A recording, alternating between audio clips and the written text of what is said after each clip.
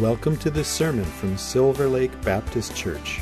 Our mission is to celebrate the greatness of God with all we are for the joy, hope, and renewal of our community. We are so glad you have chosen to listen to our message. We pray you will be blessed by your time with us today. Hey, Silver Lake, Pastor James here. Glad to come to you again here this morning for Silver Lake Baptist Church, our Sunday morning worship service. So great to see all you guys there. And just by faith, I know there's a bunch of you there. I really miss you guys. I know I keep saying that, but man, I do. I look forward to the day that's coming soon when I can actually kind of see your guys' faces and stuff.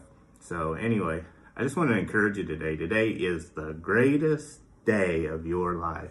God's got great plans for you, and He's not done. And we see all kinds of things going on around us, and it can be kind of scary. But I want to encourage you this morning that God is still in control. God is still on the throne, and He has not forgot you in any way, shape, or form. So, this is getting ready this morning. I was kind of thinking of things that I could do to share with you, and I had some stuff in my heart and in my mind to share with you. And so I thought, you know what, I'm just gonna pray about it for a minute, because it didn't settle. And like a lot of times when I get up to preach, it's like the Holy Spirit will say, hey, I want you to go this way, I want you to go that way. And so He kind of done that to me this morning, and made me think, because there's so much different stuff going on in so many different people's lives, and people are being affected by stuff so differently, right? And so some people, man, you're like living the high life. You're like, woohoo, I don't like to go out anyway, so this is just perfect to me. And then other people are like, they can't stand to stay in their house for the night to sleep, let alone be quarantined in their house and not get to go out. And so you got all different aspects of people and reactions, and how God created us and how God responds with us too. And so I just wanted to address some of that stuff this morning in a biblical way, that I can, maybe we can get a little bit of comfort knowing that God's still with us, and His timing is impeccable, and he actually knows what He's doing, even though sometimes we don't think He does, right? So like, am I the only one who always tells Him what I think He should do? Like, God, you're not doing that, right? It's like, I know more than Him, right? Anyway, I was coming back. I was taking care of a horse this morning, and coming back, and I realized that today is the first weekend in May. Like, to a lot of people that may not mean anything, but to me that means one thing. It means Kentucky Derby. And I love the Kentucky Derby. I love the Triple Crown races. I grew up watching the horse races. In fact, when I was in high school, I actually went to work at the racetrack next to, well, it was about 10 miles down from where I lived. But I started out in the clubhouse bussing tables just so I could get to the racetrack and get close to the horses before I could work my way down to the horses. And so I was just loved the horses and loved watching them run and the heart that they have. And so I even remember, like, some of my memories that come from that was with, like, my grandpa. And it's my dad's dad, actually, and he was not a cowboy. He was a preacher, and he was actually a construction guy, and done a lot of house building and built a lot of churches and stuff like that. But I remember he wasn't like me. He wasn't serious all the time. He was kind of a jokester. So I remember it didn't matter. I'd be over at his house, and it'd be Saturday. The horse races would come on, and I'd be like, Grandpa, let's watch the horse races. And he'd be like, we don't want to watch those mules run. And I'd argue with him for 10 minutes about the mules running, and then he'd find that they're not mules, they're horses. And he'd finally turn the page over, or the channel to it, and he'd sit there and watch it with me, teasing me the whole time. But for me, it brought back some memories. And I didn't realize till this morning that there's so many things that we connect with in our lives, and it comes to with times and with seasons. And so, like, for some of us, like, we're baseball people. I'm not a baseball people. I'm speaking for you. Like, I really could care less about baseball. I mean, it's fun. I don't mind going to a game every once in a while, but I really didn't play much. And Now, if you talk to my son, that'd be a different story because he was a baseball guy, right? But some of you are just like that. So now baseball season's coming. The end of basketball season kind of been cut short. Like some of you guys love to go to movies, like, and you haven't been able to go to movies. And some of you guys even like to go like camping, and the sun starts coming out and things start happening. And then these seasons and these times trigger stuff inside us, and it can cause us to go into a place where we're like not real good. And so I have a heart this morning to share with you. I want you to be encouraged and to know that all those things are good, man. And even the memories that they bring with it, and they're not done. We're going to see them again, and it's going to be okay. There'll be another Kentucky Derby. There'll be another Triple Crown. There'll be another baseball season, and maybe this season they'll be able to catch up. There'll be another, soccer season coming up, or whatever it is. The movies are going to open again someday, right? Camping's getting ready to open up pretty quick too. So all that stuff's going to work out, and we're just kind of in a season where we're not able to think and do like we used to do. And so, but it's not all bad. And that's what I want to encourage you with this morning is it's not all bad. God's got some good things in mind for you, and he wants to do some good things. And I just want to share with you a little bit this morning. And I was thinking about, like, you see all these sports and they talk about leaving a legacy. And it made me think, what's our legacy going to be? What are we going to live? What about when we go through these rough times? What if we're the people that shrink back and say, oh, I just want to give up, or I don't want to make, or I can't make it. I don't want to be like that. When I leave a legacy behind, I want people to know, you know something? He believed God. That's the biggest legacy you could ever leave behind, is when people can say, you know something? He believed God, and no matter what it looked like. He didn't always believe God perfectly, but he believed God. And so that's a great legacy that we can leave behind. And then we struggle a lot of times with our purpose in this season. And basically our purpose is why we get out of bed, right? It's, why are you living on this planet? And if we've put it in any of those things, we're going to be sorely disappointed, because all that stuff can pass away. But we have a purpose that's higher and more valuable than all that stuff, and it only comes through Jesus. And so when we find our purpose and find what that is, then we know, you know something? It's not about all these things that I can attain or all these things that I can do, but it's about finding life in the Lord of life. And his name's Jesus, right? And so we get our purpose. And then when we get our purpose, we have a vision, and then we set goals, and we're trying to find out, this is where I want to go, and this is what I got to do to get there. And then God jerks the carpet. God didn't jerk it out, but maybe the carpet gets jerked out from underneath you. Sometimes God does too, right? But he not in this bad thing. This does not come from God, right? But he will work it out for our good.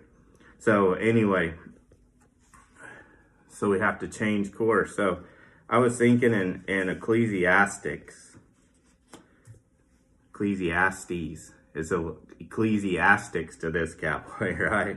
Come up to me, and as I was thinking about Solomon, he starts off Ecclesiastes with this. Now listen to this. We're going to start off in Ecclesiastes chapter 1, verse 1, and it said, the words of the teacher, son of David, king of Jerusalem. Now see, one thing we need to understand about Solomon is, like, he was here only because of promise. And it wasn't very long ago, like in 2 Chronicles here, where we're hearing Solomon dedicating the temple, and he's got a great moment of victory. And here's his prayer in 2 Chronicles chapter 6, verse 14. And he said, O Lord God of Israel, there is no God like you in heaven or on earth, you who keep your covenant of love with your servants, who continue wholeheartedly in your way. You have kept your promise to your servant David, my father. With your mouth you have promised, and with your hand you had fulfilled it, as it is today. So Solomon not only knew about the promise, but he literally saw the promise fulfilled in what God promised to David, and was the start of a dynasty that would go all the way to the lineage of Jesus, the actual King of Kings. And so here's Solomon. He's seen God prosper him, and he's seen God give him wisdom, and he's seen God, the Bible actually says that silver and gold was more common than stones in Jerusalem, right? And they had like cedar coming in and stuff to build, and wood to come in and build stuff. And it was common. Like, it was like, can you imagine gold being common? I guess it was kind of like heaven, right? Because the Bible says that the streets of gold in heaven the streets in heaven are paved with gold. Maybe it was kind of like heaven a little bit. So here he is literally living on heaven on earth, right? And seeing God do great things. And now as he's seeing God do great things on earth, just like he was in heaven, I wonder a little bit if maybe he got his eyes off of the one who provided all that, and his eyes onto that stuff for just a moment. Because there's a change in Solomon. Either there's a change or the dude needed some medication and a good therapist. You know what I'm talking about, right? Because it goes all the way from that to here in Ecclesiastes chapter 1, where he says, the words of the teacher, son of David, king in Jerusalem. Meaningless, says the teacher. Utterly meaningless. Everything is meaningless. Some of you might have woke up this morning feeling the same way. I don't know about you, but I had mornings like that every once in a while, or I've had nights when I come home like that. I was like, why did I even do that? What was this all about? What's going on? But here's Solomon, right? He's the king that has all God's wisdom, and he's the wealthiest man that the earth has ever seen. And now and you want to be a cowboy and talk about horses, he had more horses and the best horses that anybody, right? You worry about all kinds of things that could happen. Was he in luxury? Man, the dude was loaded. But what he's saying here is impactful, and we can learn a lot from it, because he's saying meaningless, says the teacher. Utterly everything is meaningless. What does man gain from all his labor at which he toils under the sun? Well, duh. I mean, look what God's blessed you with, right? I mean, come on, man. Well, you should be the last person, Solomon, that has any problem with this, right? Because the world says all this stuff makes us happy. Like money makes us happy, and stuff makes us happy. But what having a position makes us happy. But when all that stuff's gone and there's nothing left, all you have is your identity in God. And if your identity is based on those things, you're going to be lost, and you're going to be hurting, and you're not going to know what to do. And I think God might have been doing something here in Solomon's life, or to show us even now that, you know what, you can have everything, but it's not going to be enough. You can see it with the wealthy of the world and all the stuff. Now, there's nothing wrong with wealth, right? There's nothing wrong with money. Money is a great servant, but it's a horrible master. God wants us blessed, and when we can be blessed and be a blessing to the world because we have so much stuff, that's God's plan, and God wants that.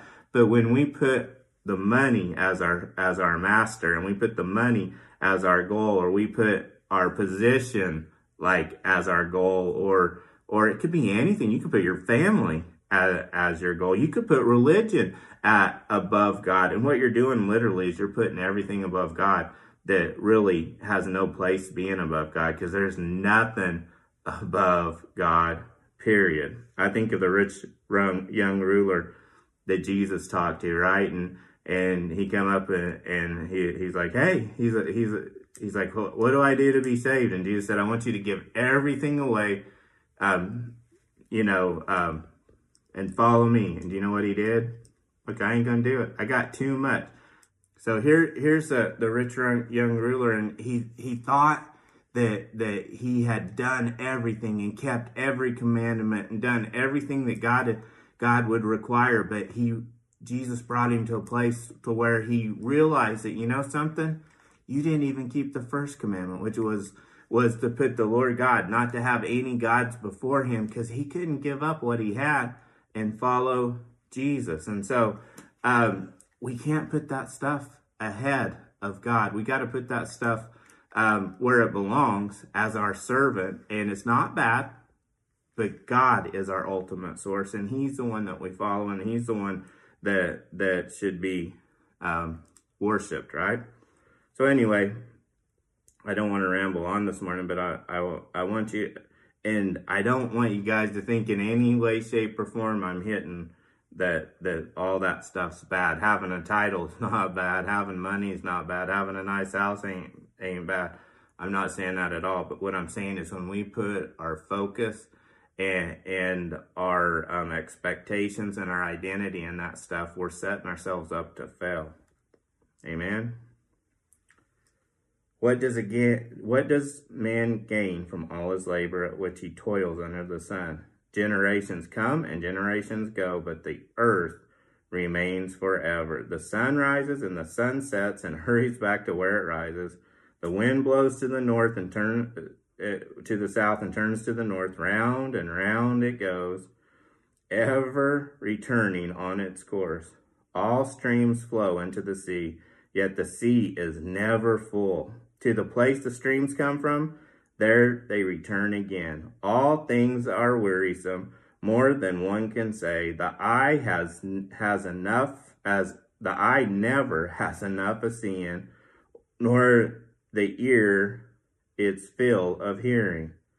What is he saying? He's like, there's always going to be something you want. There's always going to be something else out there. There's always going to be something to attain. It's like you can do everything that you think you can do, but you're never going to get there, especially in your own power. A lot of us do that with salvation. We think that we can earn enough favor with God by our works, and that's not how it works. It doesn't come by our works, because we can never do enough works. It comes by his work and his finished work, and because of that finished work, we do good works.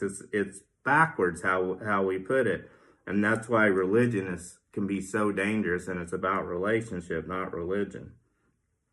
So here he is talking, and I'm going to speed through this because I know you guys got other stuff to do today, I'm sure, right?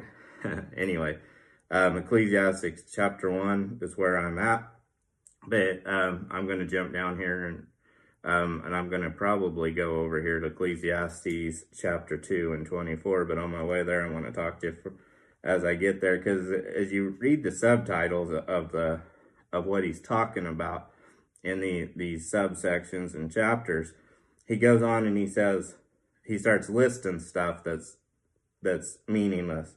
This is a number one thing he got from God that he's going to list here as meaningless. He says wisdom is meaningless. And then he goes on down here to chapter 2 and he says pleasure is meaningless, right?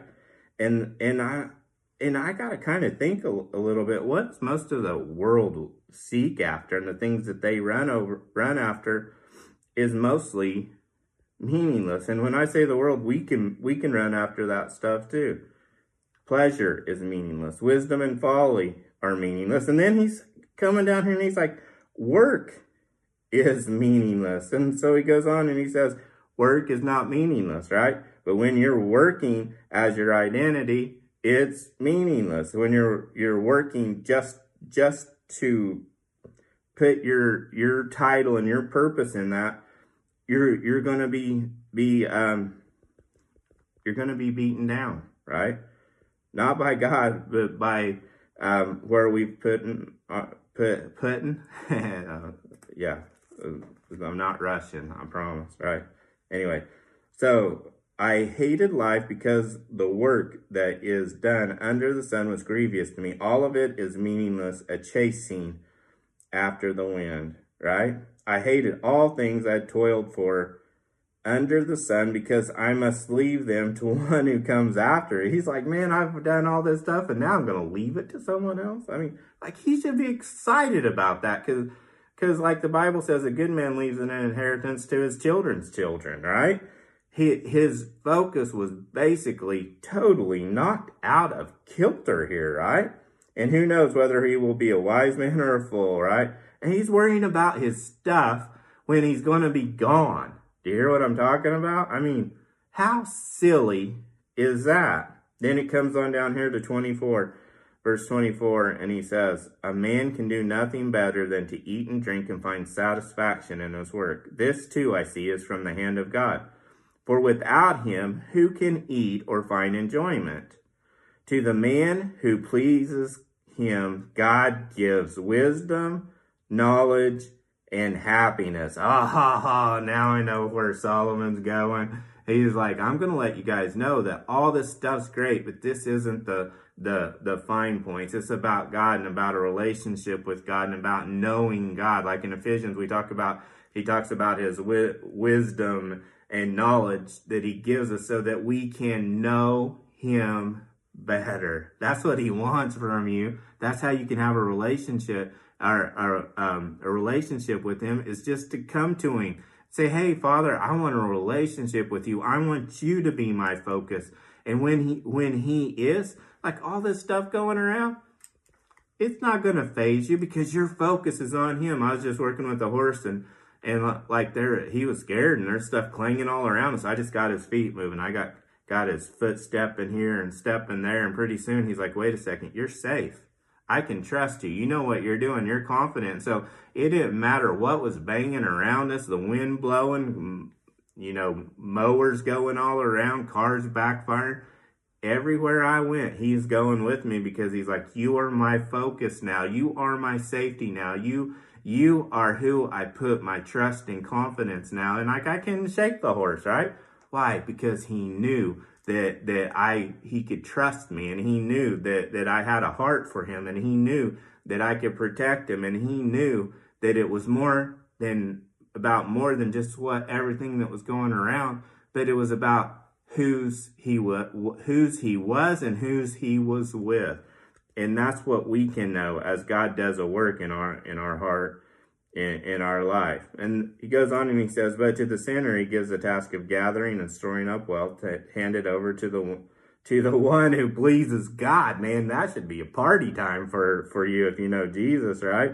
The wealth of the wicked is laid up for the righteous, man, right? That's what he's saying. Watch this. And this too is meaningless because you're chasing after the wind. Remember, we've been talking in Matthew chapter 6 where he says, seek ye first the kingdom of God and his righteousness, and all these things will be added to you, right? He said, don't seek after what you're going to wear or what you're going to eat, because the pagans even seek after these. And what he was saying is the world, everybody in the world seeks after these things because they need these things. But he says, but when you seek me first and you put me first, and you seek my kingdom and which is his way of doing things, and his righteousness, his domain, and his righteousness, not your righteousness, then he says all these things will be added to you. And then, when I first, I got to be honest, right?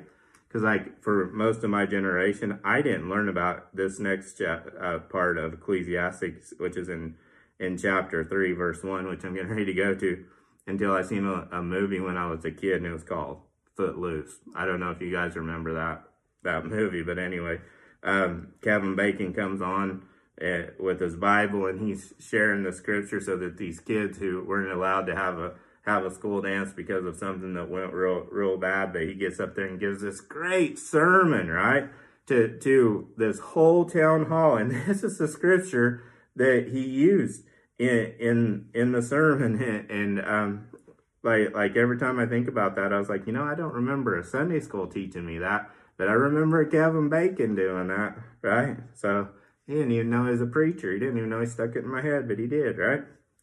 It says this: there is a time for everything and a season for every activity under heaven. We're in a time right now where you're like, man, well, there's not a time for a quarantine, or there's not a time for this. Yeah, there is. I'm telling you, God's still in control, and he still holds time in his hand. He's not in time. He's in eternity, but he controls time, and he knows He's got a time for you. And this is your time, right? This is your place. This is where you were born to be. Like, well, yeah, I believe that. I was born to be quarantined or born to... No, I don't mean that. God's placed you here for a season and a purpose. And he's not done with you. A time to be born and a time to die, a time to plant and a time to uproot, a time to kill and a time to heal, a time to tear down and a time to build, a time to weep and a time to laugh, a time to mourn and a time to dance, a time to scatter stones and a time to gather them, a time to embrace and a time to refrain, a time to search and a time to give up, a time to keep and a time to throw away, a time to tear and a time to mend, a time to be silent and a time to speak, a time to love and a time to hate, a time for war and a time for peace. Do you think he's like maybe a Rolex sales stockholder or something, right, for the watches? Because he's talking about time. Like, in fact, I could have worn my watch today and I didn't, right? Because I wasn't worried about time. You might be worried about time. You're like, is this guy going to ever shut up? And I promise, I'm on the back stretch right here. Thinking of back stretches. I'm missing the Kentucky Derby. I can't believe it's gone, you know? Or postponed till next year. Meaningless, isn't it? Anyway. Ecclesiastes chapter 9. What does a worker gain from his toil? I have seen the burden God has laid on man. He has made everything beautiful in its time. Well, I don't have time. You know, this extended thing just got extended and I've got things to do. I mean, I'll tell you what, I've got so much that I want to get done and so much and it's not just my stuff, is for the kingdom, and I got so many opportunities to advance God's kingdom, and I feel like a lot of times that I'm stifled and I'm not able to do that. And God keeps reminding me as I keep following him and keep doing what he's doing, I'm getting the opportunity to reach more people than I ever could if this had not happened. And so we just got to trust him and know, you know something? His timing is perfect. In this time and in this season, people are hungry and they want to know Jesus and they want to know something that they can hang their hat on and put their trust in, because all that stuff is going away for some people. Like not all people. Some people are doing really good. Some people are crashing. It depends on who you are, on how it's hitting you. But if you've ever go through something where you've seen everything go away, it's one of the hardest things you'll ever go through in your life. And so my heart goes out to people who are going through those things. And my prayer is that you hang in there, because God will restore that. But God is more concerned about your heart than anything else. And when we give him our heart and we give him our trust, we know that he's going to come through for us. Amen. And then it says this: he has sat eternity in the hearts of men. You know what he's like? It's not just about us being here. It's just not about time. He says, we're talking about time, but he said, I'm thinking about eternity. We think so much about what our regimented thing's going to be.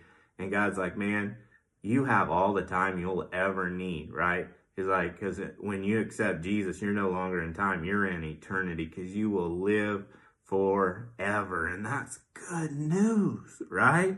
That's the gospel right here in Ecclesiastes, in the middle of all this meaningless stuff, right? Yet they cannot fathom what God has done from beginning to end.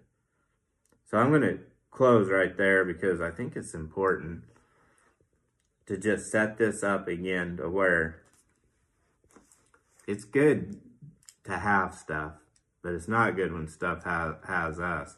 And I'm not worried about that at all with this group, or with most of you guys who are going to be watching. But I have to watch that in my own life too. It's like, where am I going to put my confidence? Where am I going to put my faith? Where am I going to put my trust? Where am I going to put my eyes?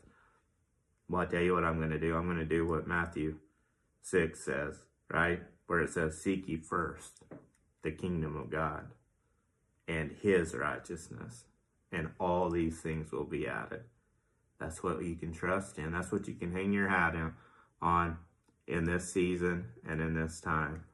I love you guys. I appreciate you guys so much, Silver Lake, and I'm looking so forward to seeing you guys again. And hang in there, keep your head up, and know that God is in charge and in control. Anyway, God bless you. We love you, and have a great morning. Thank you for listening.